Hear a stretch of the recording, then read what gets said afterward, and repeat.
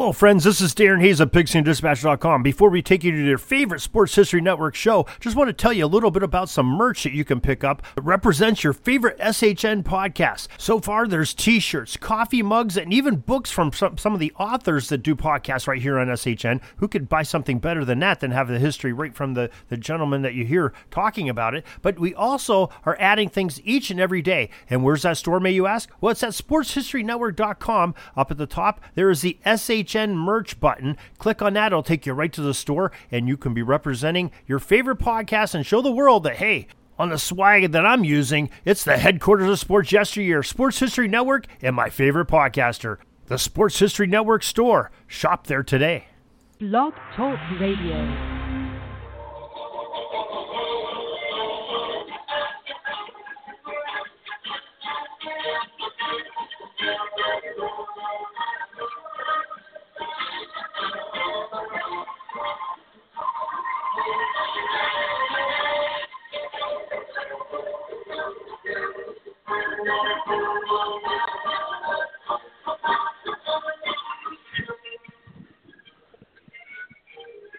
Tonight we will go back in time to seasons past, when 22 men graced the rugged fields of yesterday, fighting for one more first down, one more yard gain, one final score that would bring victory after 60 minutes of battle on the gridiron.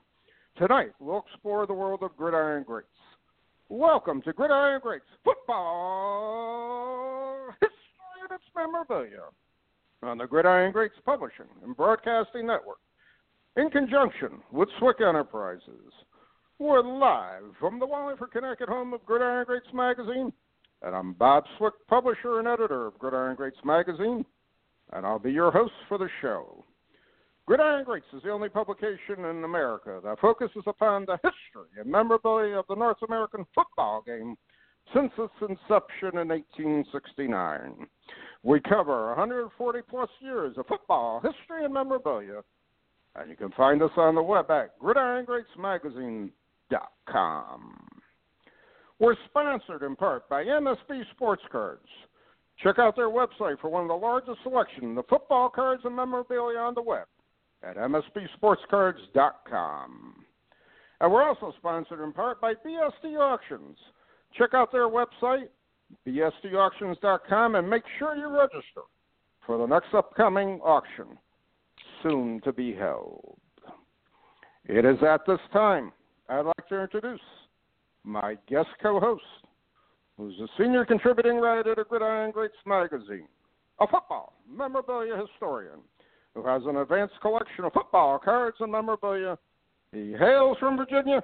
I'd like to welcome to the show Mr. Jeff Payne. Joe, welcome to the show this evening.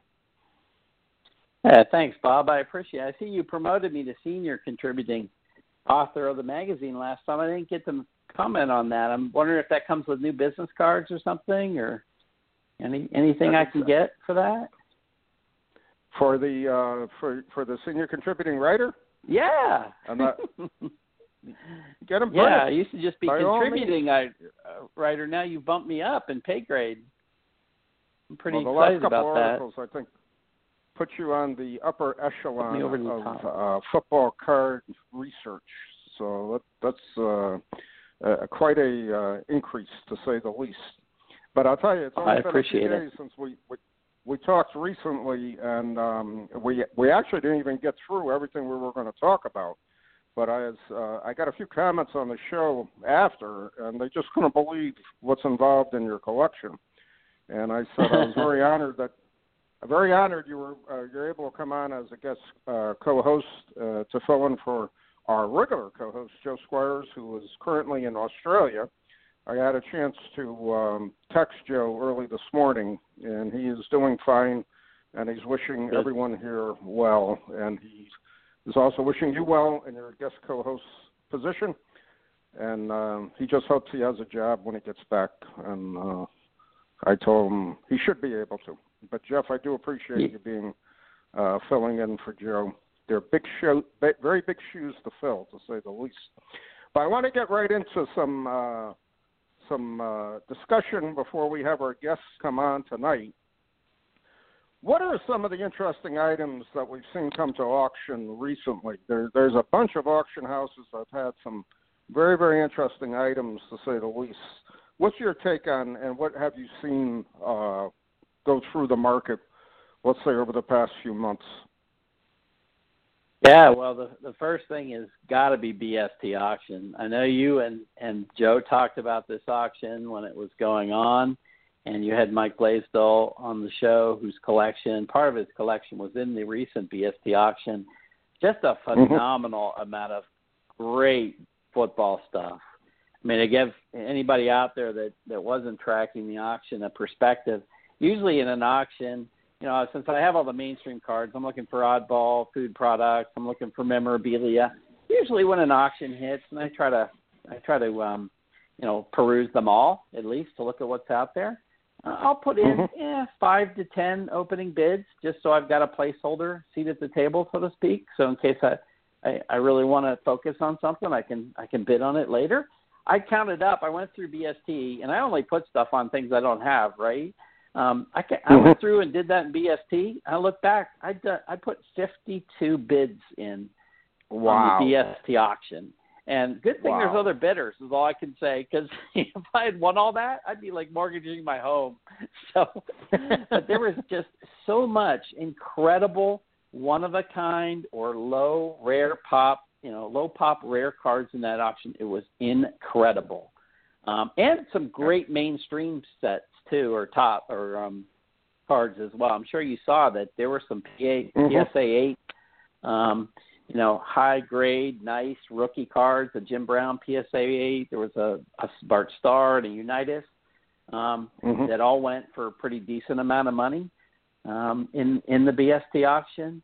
You know, it is interesting though that if you look at the prices for the Hall of Famers rookie cards, they've come down considerably in the last couple of years over what they were.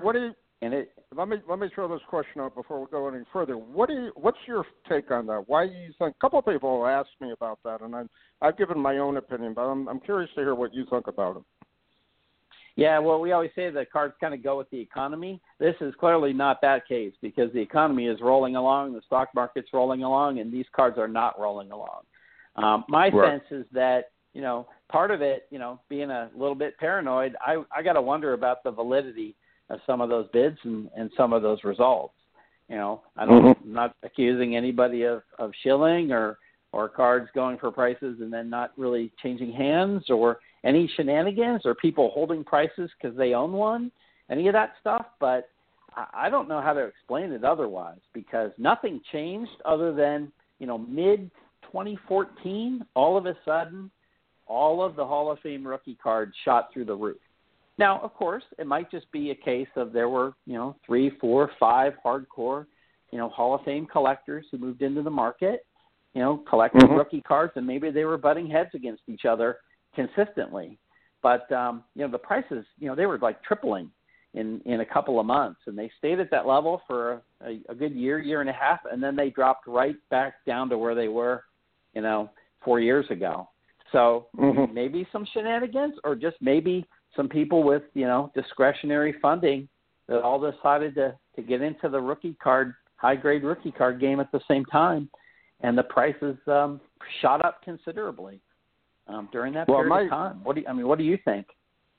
Well, the one thing I've thrown out to several people that I'm very close to in the hobby, and, you just take it for what it's worth, Castelline and the Hunt collection, did that really run up prices? And I'm very curious about it, because, again, to me, it seems like they cornered the market on a few cards. And, again, they had the money to put into the cards because they did want the number one collection. And pretty much it is a pretty extreme collection, to say the least. But I'm wondering if that had a very strong influence right at that time as they were building the collection. And, again, if you look at our hobby, again, who are we competing, the real advanced collectors, who are they competing against? They pretty much know who they're buying against, especially if it's a rare oddball card, or let's say it's a Shotwell, or it's a Spalding, or whatever it may be. You got a pretty strong idea who you're going up against. But is it a situation now with the rookie cards? Could it been the Hunt influence into the market? Could it be people are finally recognizing that football cards are undervalued, so they're going to get into the market, where they feel comfortable in paying for the cards? Or, again, is it just a question that people overbid on it because they needed to have it? And like you're saying, the 3 to 5 guys who are trying to run that Hall of Fame, grade as high as possible, they're willing to pay anything that they can just to get it, type of situation. So it's a tough call, and I really believe it needs to be analyzed a little more clearly, especially if you're one of those people trying to buy those cards. You know what I mean? Yeah. And, go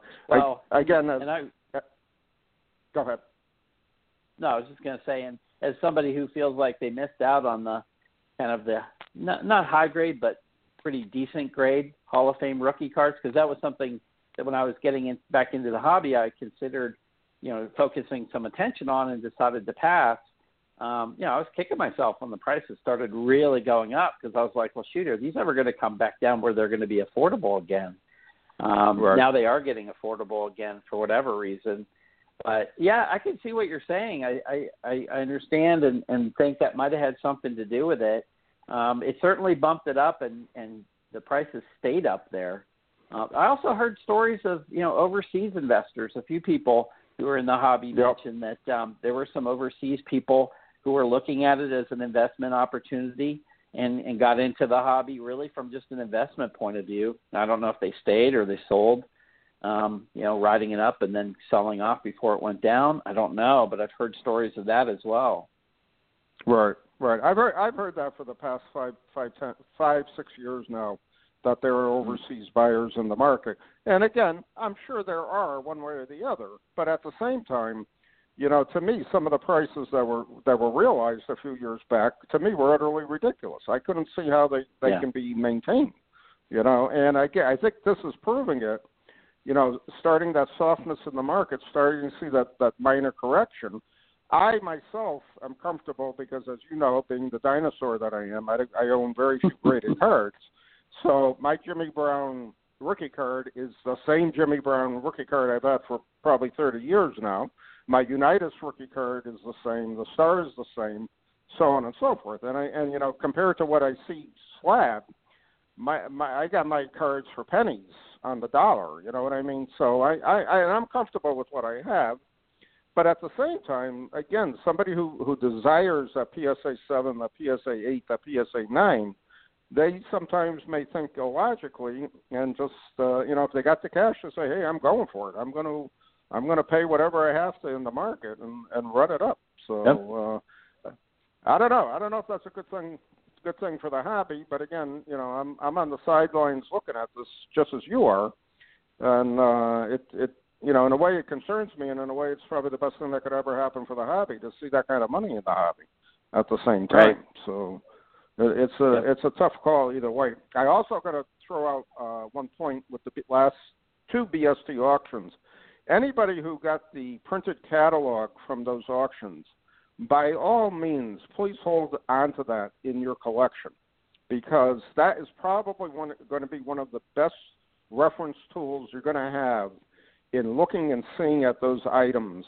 Because to me, as far as the Beckett book is concerned, you don't have that kind of display, you don't have that kind of picture, you don't have that kind of write-up on those cards as you did in the BSC auction catalogs. And to me, it's a historical catalog, and don't throw it out, whatever you do. Don't put it in the recycling bin or whatever.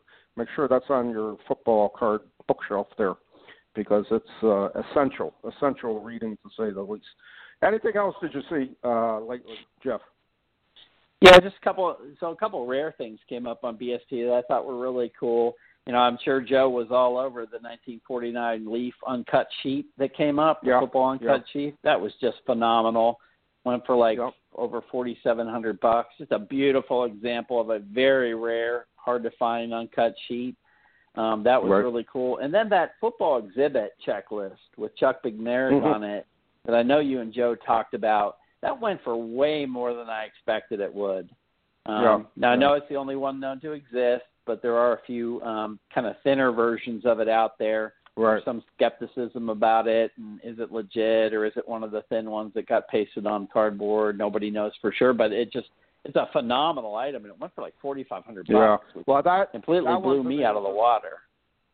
To me, that one is the real deal. I mean, that coming from Mike's collection, that's the real deal. That's not a. I know what you're talking about. And I've seen them, the thin ones where they would just take the photo or the poster at that time and then paste it over the cardboard, which was very common at that time. And I would venture to say that piece in existence today. How many pieces exist? I don't know. I don't have a handle. But even originally when they were printed, I don't think a lot of those were printed in the beginning. I really don't. I think they were few and far between, and those were exceptionally rare, to say the least. And I'll tell you, I was comfortable seeing the price on that. I said to myself, that's probably what it's worth, as far as I'm concerned. That's rare. Yeah, it was beautiful. In fact, you're right. I mean, I know there were some collectors that didn't run it up because they were worried that perhaps it wasn't legit. Who knows what? Right. If they had gotten that graded, and maybe because it's a one of a kind, it's the kind of thing that the grading companies aren't going to touch because they don't have any way to really verify it. But if you could ever determine that it was legitimate, I think you're right. And in fact, I think that's a deal. If you could ever prove that it was legitimate, maybe you saw an advertisement or something. If one of those things ever comes up that demonstrates that it's legit, and you could get it graded, the price of that thing would skyrocket. Right. Well, and looking at it, and not looking at it physically, but looking at it through the catalog and seeing some pictures that were sent to me, I just said, this is rare of rare. And in all the years I've been in football, I've never seen anything like that. So it was an amazing piece, to say the least.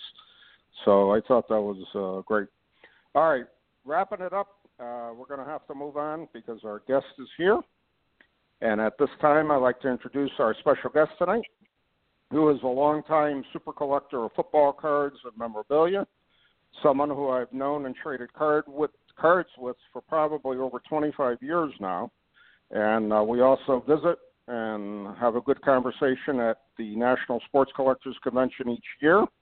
He hails from Michigan. I'd like to introduce super football collector, Mr. Mike Rich. Mike, welcome to the show this evening. Thanks, Bob. Great to talk to you again and hear all this interesting stuff from you and Jeff.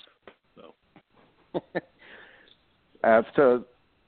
just to let the audience know, again, I've known Mike probably over 25 years. We traded many, many years ago, and we haven't stopped trading since.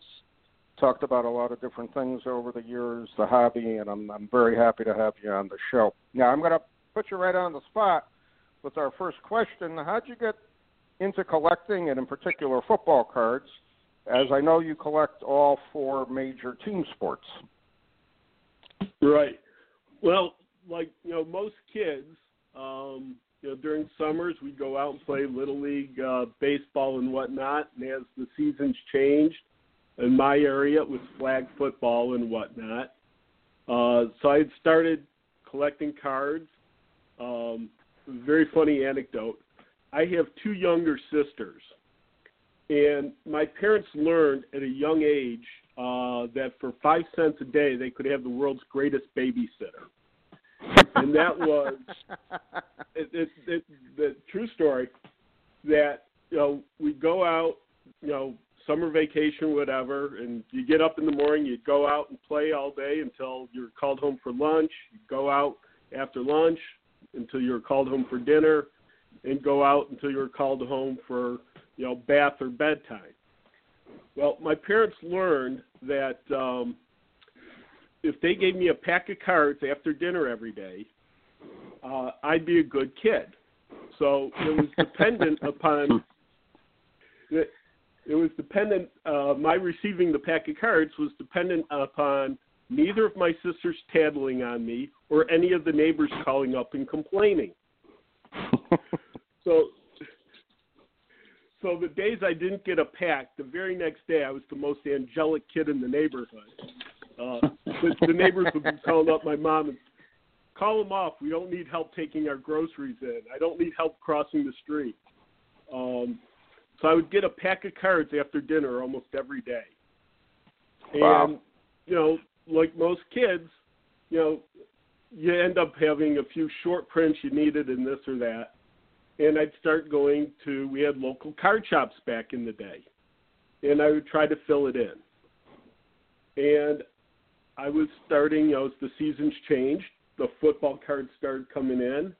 And I started saying, hey, you know, I play flag football. I watch football on TV. Let's do the football card. And because the baseball had all these short prints and the sets were so big and the superstars were so expensive for a kid, the football sets were fantastic. I could get them at the time. This was the late 60s, early 70s type thing for a couple cents a card. Mm-hmm. I have a paper route. I make $10 a week. I could go out and get 300 cards for $10. It was fantastic. And so with the smaller sets, the superstars not costing as much, and no short prints. I didn't know about 1972 high numbers for a little while yet. Joined the club on that one. Yeah, really? Yeah. So I started, you know, doing the football sets because they were much more affordable, and I could complete them. We had a shop. It was about 45 minutes from my house. And my mom would drive me out there about once a month. And this guy would let me sit there on the floor in his back room and go through, and I saw these 1965 Topps football, these taller cards, you know, the tall boys, which I had never seen before. What are these? Why are they not the same size as the regular standard cards? So being an oddball person, these oddball cards really attracted me. And he was selling to me 65 Topps football for 3 cents a card. I think my name had cost me $5. Wow. I still have my name at it. $5. Wow. That's 40 some odd years ago. That was big money. It really was, you know. And that's incredible. That really got me into it. And, wow, that's a great story, Mike. That's the way collecting was meant to be done. You know, kudos to you for putting that together. And so much like so many collectors and how we got started. What's in your football card collection? What runs are you working on? Sets? I mean, tell us a little bit more about specifically what you're focusing on, and do you have a certain run you're going after or particular sets? I mean, how do you go about, you know, collecting football? Right. Well, I am a set builder. I like getting the complete sets. So, you know, I started with Topps. The Kellogg's cards came out while I was still a kid, so, you know, a whole lot of Frosted Flakes later. I had my 70 and 71 Kellogg's football. You collected all those, but you got them all through boxes? No, I had to get some at shows and through trading. That's impressive, though. And, you know, I'm fortunate. As Bob mentioned, we've been trading now through the mail for over 25 years. And I'm an active online trader with folks. My email is mikesportsfan@aol.com. And people just Google my want list, Mike Rich want list, and all my wants show up. And I've been trading all these years to try and finish my sets. But I started with the Topps, and I've been working my way back. I finished the 51 Topps on up. I do vintage cards, so pre-1980. I finished the Topps from 51 on up and working on the 1950 Topps football, which a lot of people don't even realize exists. The average collector, not the serious collectors. And I got about 2/3 of that set done now. And I've got some of the 1948 Topps Magic football. Still need some of those to work on that. The Bowman football, I'm down to one last card to complete the Bowman football run. Which is? 52. Yeah. The 52 Bowman large Stiddaher. It's one of the number 99 short prints in the set. Number 99, you got it. Now if Number it was 99. Wayne Gretzky, I'd understand, but Stitterher? Yeah. But Crazy, isn't it? the cards divisible by 9 and the 52 Bowman Large are very tough to find, and that one is, in the Langsford number 144, the last card in the set. Whew, very, very tough cards to get. So all the years I've been going to shows, and I still have the number 99 on your want list that I look for. I still haven't seen anything here on the East Coast. It's amazing. This is truly amazing. That is a hard. Those short prints are tough. That is a difficult card to find. Okay, Mike, keep going. And the fun part is I'm a pure collector. So, like Bob, I have a few graded cards in my collection that I obtained when they were graded, and I've left them that way, yes. But I don't grade cards. And I've always divided cards up into sharp, acceptable, and trashed. And I'm just looking for acceptable, generally speaking. A nice VG card that presents well. Maybe it showed someone loved it for a while, put a little crease in it or something handling it, are just fine with me. And the fact that I can't find the Stitterher tells you just how tough a card it is. And Bob and I have helped each other out with our 48 Leaf Football, the high number short prints. And Bob, I helped you finish yours, right? Yep, you finished my set back and I'm going to point out the year. It was 2006. That trade took place. You remember that? Okay. Yep. So I write everything down. So. Oh, okay. That was a brutal last card to find. Couldn't find it anywhere, and we were on the phone or whatever. He said, "Oh yeah, I got one. I'll send it to you. No problem." So was that Namalini? I'm sorry? So who was that? Was that Leo Namalini to finish your set? Yeah, so I'm still working on the high numbers. I'm down to about 15 of them. Of course, I finished the 49 set. And I don't have the variations in the 48s either, with the sleeves and the different colors and that. I haven't gotten to that point yet. But I am working, on the Leaf Football to go with it.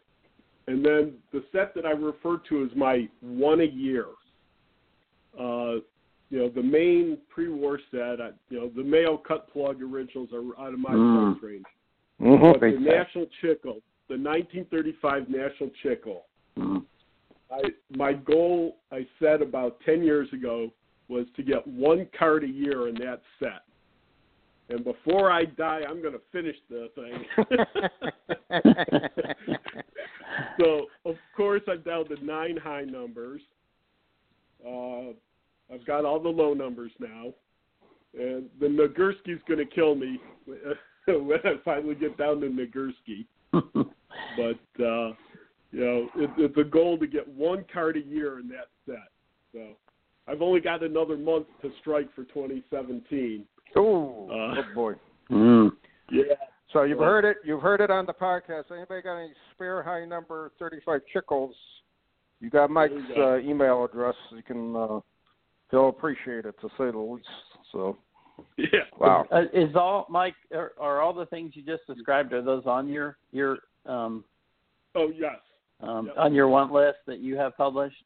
So they're all there, so people can see it. Okay, great. That's great. Yeah, they just Google Mike Rich football want list. They'll all pop up. And those are the things I'm currently looking for. Something I recently picked up that I haven't been able to even find a little catalog for was some Hall of Fame football postcards. I don't know if they came out in the 70s or whatnot. Just have to find them thrown into a little group of stuff I purchased. And so that'll be the next thing for me to start researching and throw that up on the want list. You're not talking about the goal line art cards, right? You're talking about the ones that the Pro Football Hall of Fame issued? I think these were issued by the Pro Football Hall of Fame, yeah. Yeah, okay, all right.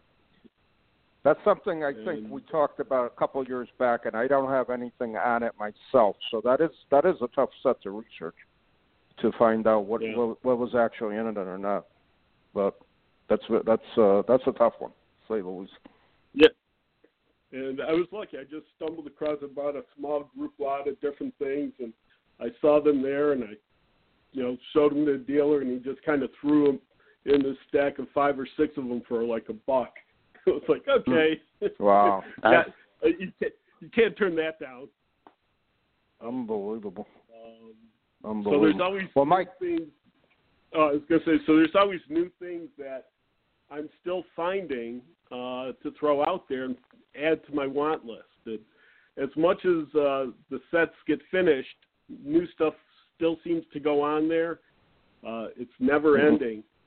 I was recently going through the standard catalog of vintage football cards the SCD puts out, their big guide. And I kind of counted up, and I think they had like 405 sets or so listed 1980 and prior. 32 of those were Coke cap sets, which I kind of do separately. And I have, 117 different vintage sets completed now. Wow. Out of what I'm figuring is, the 370, 360, whatever the number is there. So only about a third of the vintage sets that are listed have I completed. It's a lot of the team-issued stuff, where you have, Packer sets. I know, Bob, you love your Packers. And, so the different team-issued sets from there, or, the Lake-to-Lake Packers in the 60s, which, of course, have some short prints I haven't picked up yet. The regional issues are always tough. I'm based here in the Detroit area, and so trying to find team-issued stuff from around the country, even going to the national show and whatnot, is a big challenge for a lot of us. Unbelievable. But so those are kind of the runs I've done. The Bowman, the Flair, the Tops, the Philadelphia, the Kellogg's, the 62 Post. And I didn't stop at the border. Being in Detroit, I can actually drive south to get to Canada. One of the few anomalies here in the U.S. that can happen. So Canadian football was something I could watch on TV back before cable TV existed. So I started collecting Canadian football cards and completed the Topps O-Pee-Chee Canadian football run. So that helped add to the number as well. So those are a lot of the sets in my collection. And unbelievable. The inserts add to it.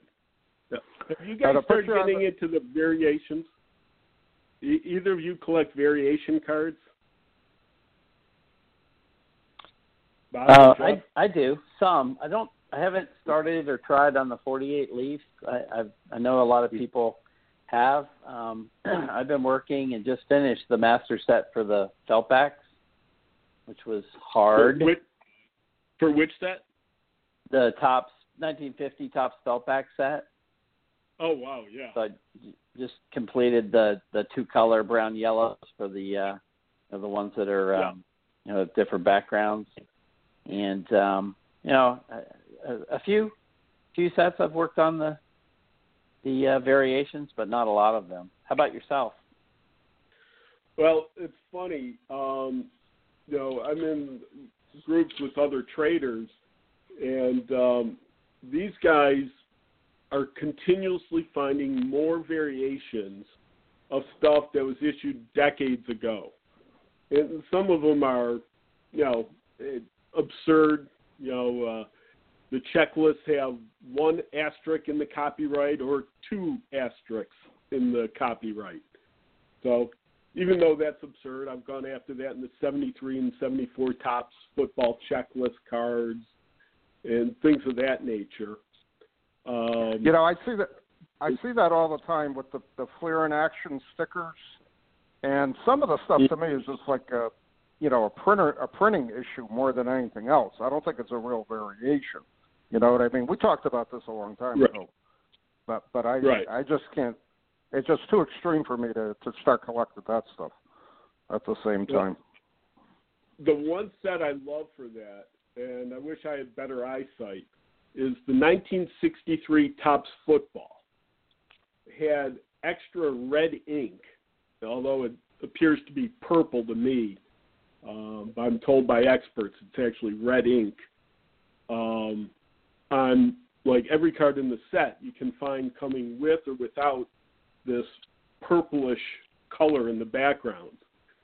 And you almost have to do side-by-side comparisons, or if you put it under, microscopes or loops, you can see the extra red dots to do it. And some of them are striking, the differences in the...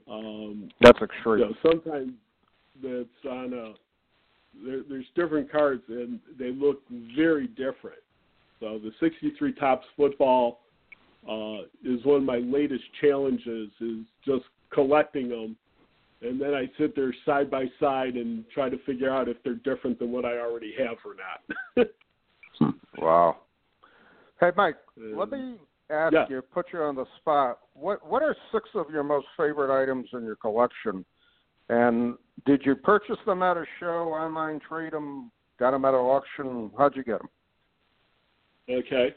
Well, among my favorites are, I have some 1948 Bowman football when I was trying to put the set together. Most of us are familiar. They came in 3 series, 1, 4, 7, 10, 2, 5, 8, 11, 3, 6, 9, 12, so on. And the last series, the Divisible by 3, is much shorter printed and whatnot. And they all end up on all our lists as the last ones we need to finish the sets. And I was searching for them, and I found some with red ink written over. Someone had taken a red pen and written over some of the numbers on the back, the card number. If you remember the set, there's no names on the front of the cards. Right. It's just a black and white photo. Not knowing who the cards were I needed, I'm buying the numbers that I needed, only to find out that I bought a stack of about 20 or so wrong back 1948 Bowman football. Wow. The backs are the Divisible by 3 series, and the fronts, I believe, are Divisible by 2 series. That's pretty cool. They're among my, they really are. So unfortunately, there is a red ink mark on the back by where the card number should be, where someone had obviously gone through and knew what the picture was on the front and had written the card number on the back to match up. So it's just, I always love oddball stuff like that. And those were purchased at a show about 40 years ago. And, the real crime was when I had to go back and start replacing them to finish the set again when I realized they weren't the right card numbers. Wow. That's frustrating, right? Yeah. I did that by mistake. I collected some 49s. I thought they were they were 49s, but I thought they were 48s because I didn't look close enough. And of course, when I thought I was finished, I realized I wasn't. And there's nothing more frustrating than when you realize you picked up the wrong card. Very true. Yeah, those are some of my favorite. And then something that you wouldn't think would rate up there. I've been trying to collect the 1976 or 77 RC Cola football cans. Oh, yeah. It's an amazing set. I wonder how many people in the country actually have a complete set of those. Because the storage capacity for a set of like 294 cans, pop cans, that's over 12 cases a pop. That takes up a lot of room. It is. And a lot of drinking too, right? I mean, we were drinking. I got RC Cola Religion when those came out. A little too sweet for me. But no, it wasn't good. But yeah, really. But the funny part about it is on the bottom of the cans, and I'm not even going to get into the different types of cans they had with different crimpings of the steel and all that stuff. I'm not going to get that esoteric. But there's a trivia statement or a trivia question at the bottom of each can. And I'm looking at them, and all of a sudden I'm noticing there's different trivia statements for each player. Right. So it's not just a set of 294. I'm hoping there's only like 2 trivia statements for each player. But even if there's only 2, it now balloons it from a 12.5 case set to a 25 case set. Wow. How many of those How many do you have? I only have maybe 100, 125 so far. Oh, that's all. Yeah. But, it's really funny because you'll either find them sold individually, by a dealer who'll have 1 or 2 cans and they'll want $5 or $10 for a can, or you'll find someone that has a box of 25 and they'll give you the whole box of 25 for $5 because they just don't want to carry it around anymore. Right. So 1 can's $5 or 25 cans is $5. The price doesn't change. So it's kind of funny. It's like, how much do I have to pay you to take these and store them? Yeah, really. Because no one, we're addicted to this. We can't throw anything away. Right. Right. So look at the extremes I'm talking here. 1948 Bowman football wrong backs, and then RC Cola football cans. Among my favorite things. As for regular cards, a couple of the beautiful sets that I've always loved was the 55 Topps All-Americans. It's still a college set. Topps hadn't switched to the NFL yet, the pro players. Whereas the Bowman cards that have been coming out were all pros for all those years. So that was a nice contrast between the college and the pros being issued at the same time. But there's just so many great names and pictures in the Topps All-American set. It's one of my favorite sets. The Bowman, the beautiful set to me is the 53 Bowman set. The color photos are just striking, and chock full of Hall of Famers. And being from Detroit, Detroit actually had football team, a professional team in the 50s that was a championship team, and it had a bunch of those guys that, in my lifetime, I'm only 56 years old. I believe the Lions have won 1 playoff game in my lifetime. Wow. Yeah. So, wow. That's worse than Cleveland, guys. It's difficult. It's difficult being a Lions fan. I got to tell you. So for me to get the guys in the 50s, when we actually won a championship with Bobby Lane in 57, Joe Schmidt, our last championship, is really something special. So I love the Bowman football. Just thinking those are really some sharp cards. That's great stuff. Do you mentioned some of your collecting goals. You're trying to get a tickle a year. You're finishing up your 1950 Topps. Where are you headed with your runs and your sets? Do you have other things that you're really trying to focus on finishing, or that you're starting to move into now? Yeah, I had gotten big time into the Coke football caps of the 60s. Most people know them from 64 to 66. There was a Packer set. Bob, do you have that? The 71 Packers Coke cap? I got the 71 Packers set, and I got most of the earlier, the mid-60s ones, but I'm missing a handful from those. Right. So those are great. And there's actually a 63 Charger set that a lot of people don't even know exists.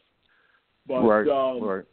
At one time I thought I was one of the leading guys on those, but I'm finding out there's a number of guys out there that have really gone after those. And they're a lot of fun because you can still pick those up for a couple dollars a piece. I don't know how familiar you are with the sets, but the bulk of them, they issued them regionally.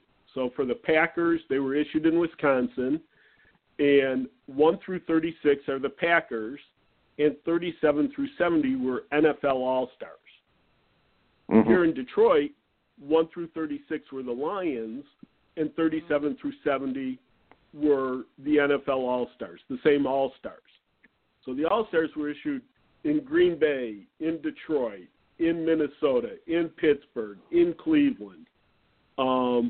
So the All-Stars are the commons because they were issued in every city, whereas the local team was only issued in that regional city. So, again, what I was talking about, the team-issued stuff gets to be very tough to finish off. Being in the Midwest, I can't get the Houston Oilers to save my life. The AFL wasn't printed as much as the NFL, except for maybe the Patriots and the Jets.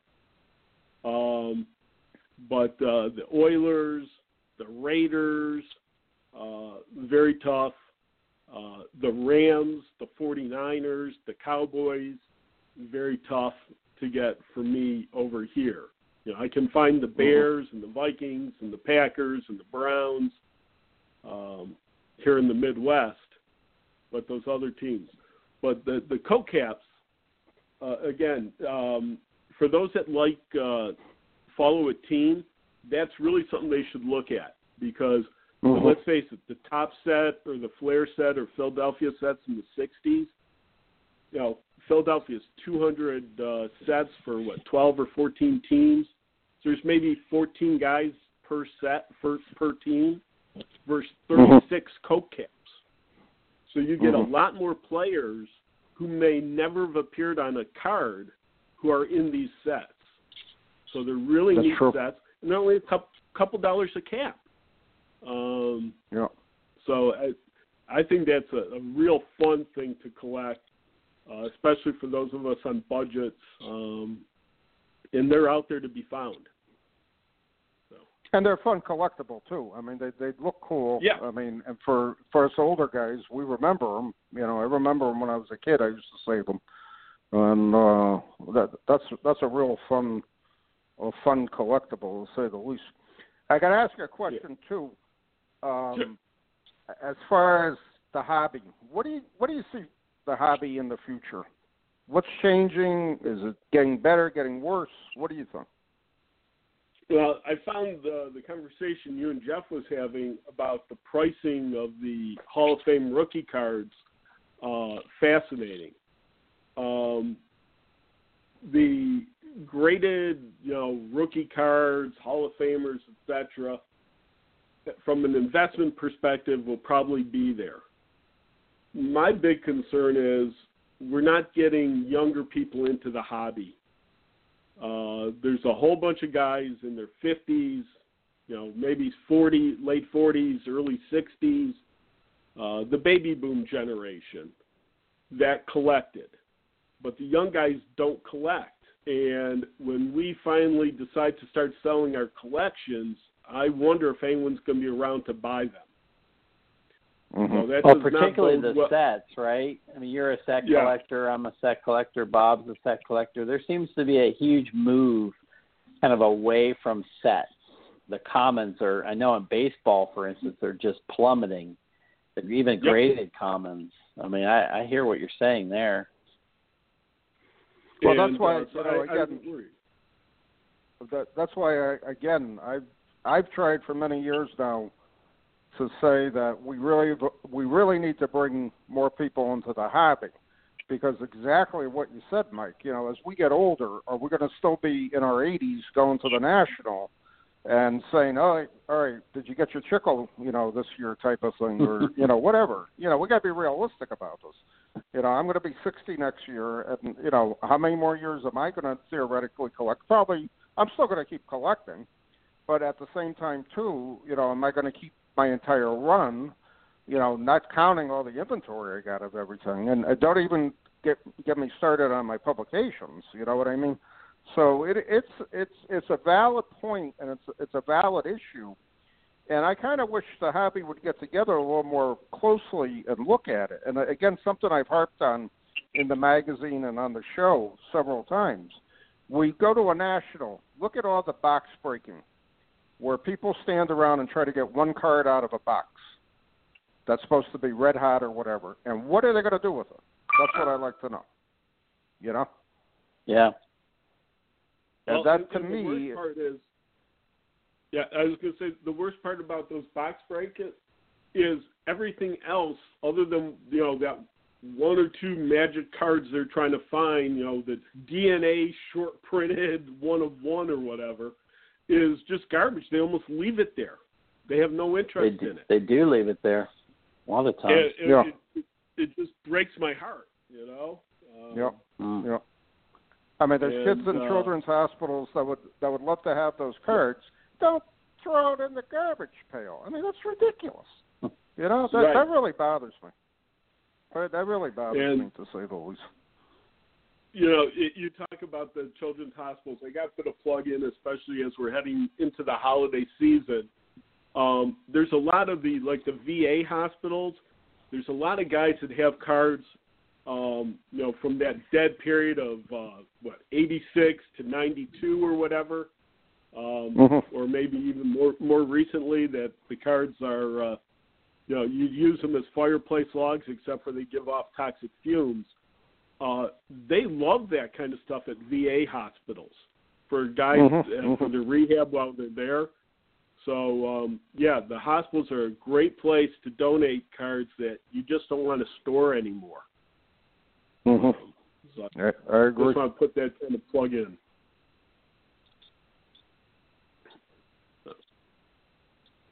All right. So my concern for the future of the hobby is that, who's going to be there to, still want the stuff in 20, 30 years.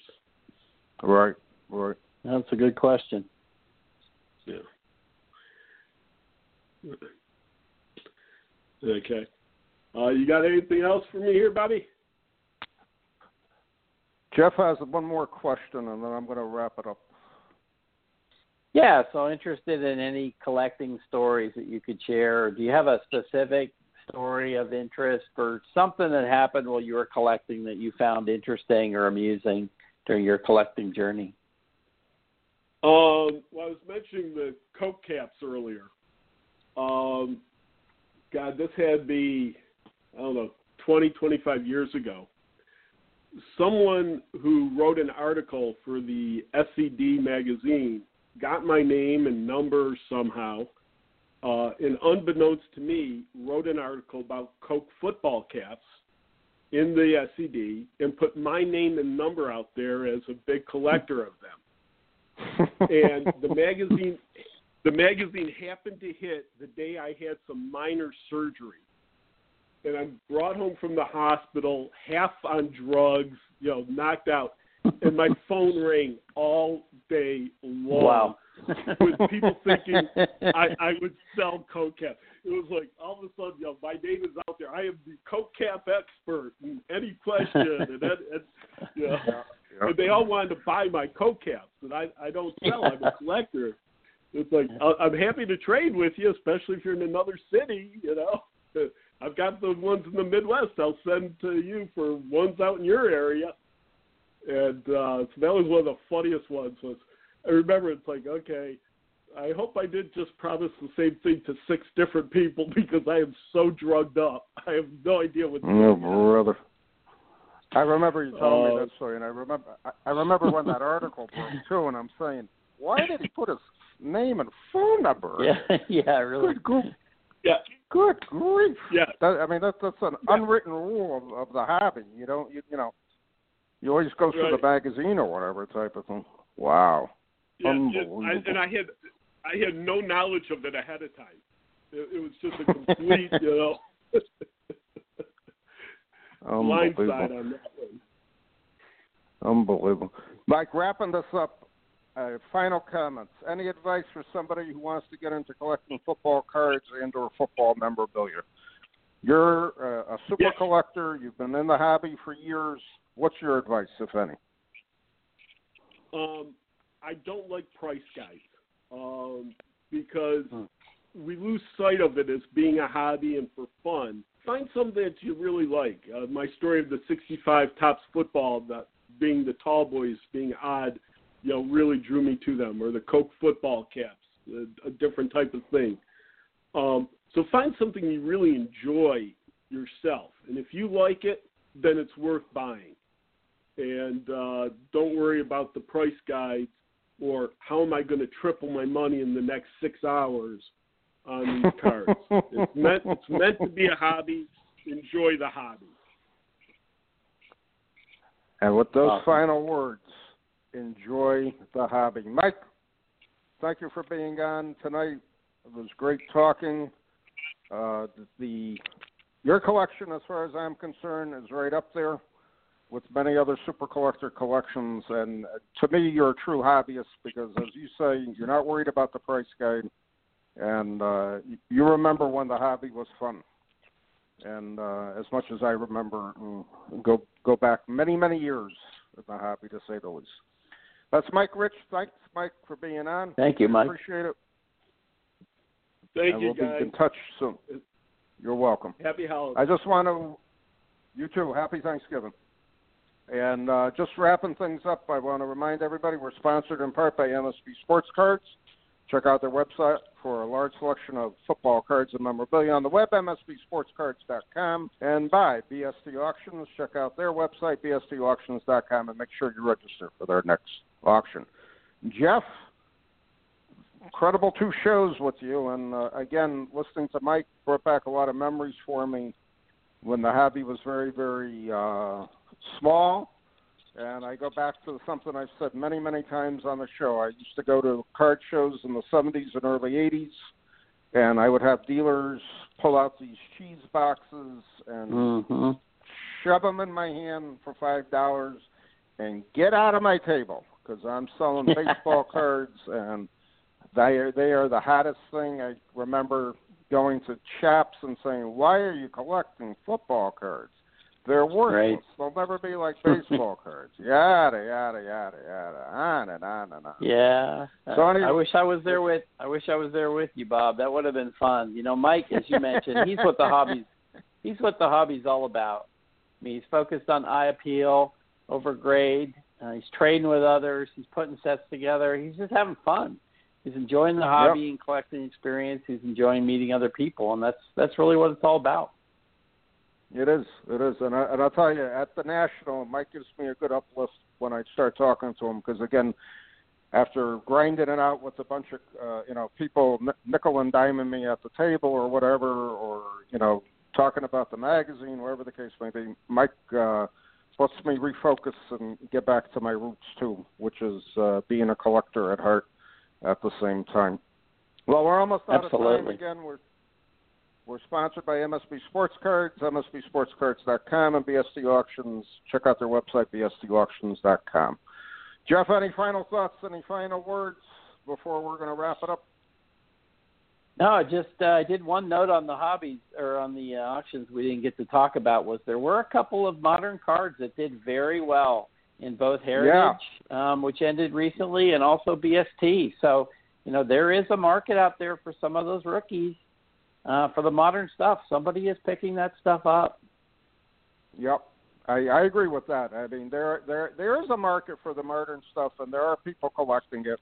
I just hope they can go back to collecting sets. I think that's very important, or team sets at least. But these guys with these one and you're not going to have a super collection of 1 or 2 cards. I don't care what anybody says. That's not what the hobby is about. It doesn't make any sense. All right, we're almost out of time. Thanks for listening, and we'll be back with the next show probably in 2 weeks, and we'll be posting who will be on in the future. Jeff, again, thank you very much for being my guest co-host. We will be in touch. Hey, it's been fun, Bob. Help. Thanks very much for having me on. I enjoyed it. Thank you for being on. I appreciate it. That's it for tonight. Thanks for listening. And again, check out Gridiron Greats magazine website. If you're not a subscriber, check it out and become a subscriber, gridirongreatsmagazine.com. Thanks for listening. We'll see you.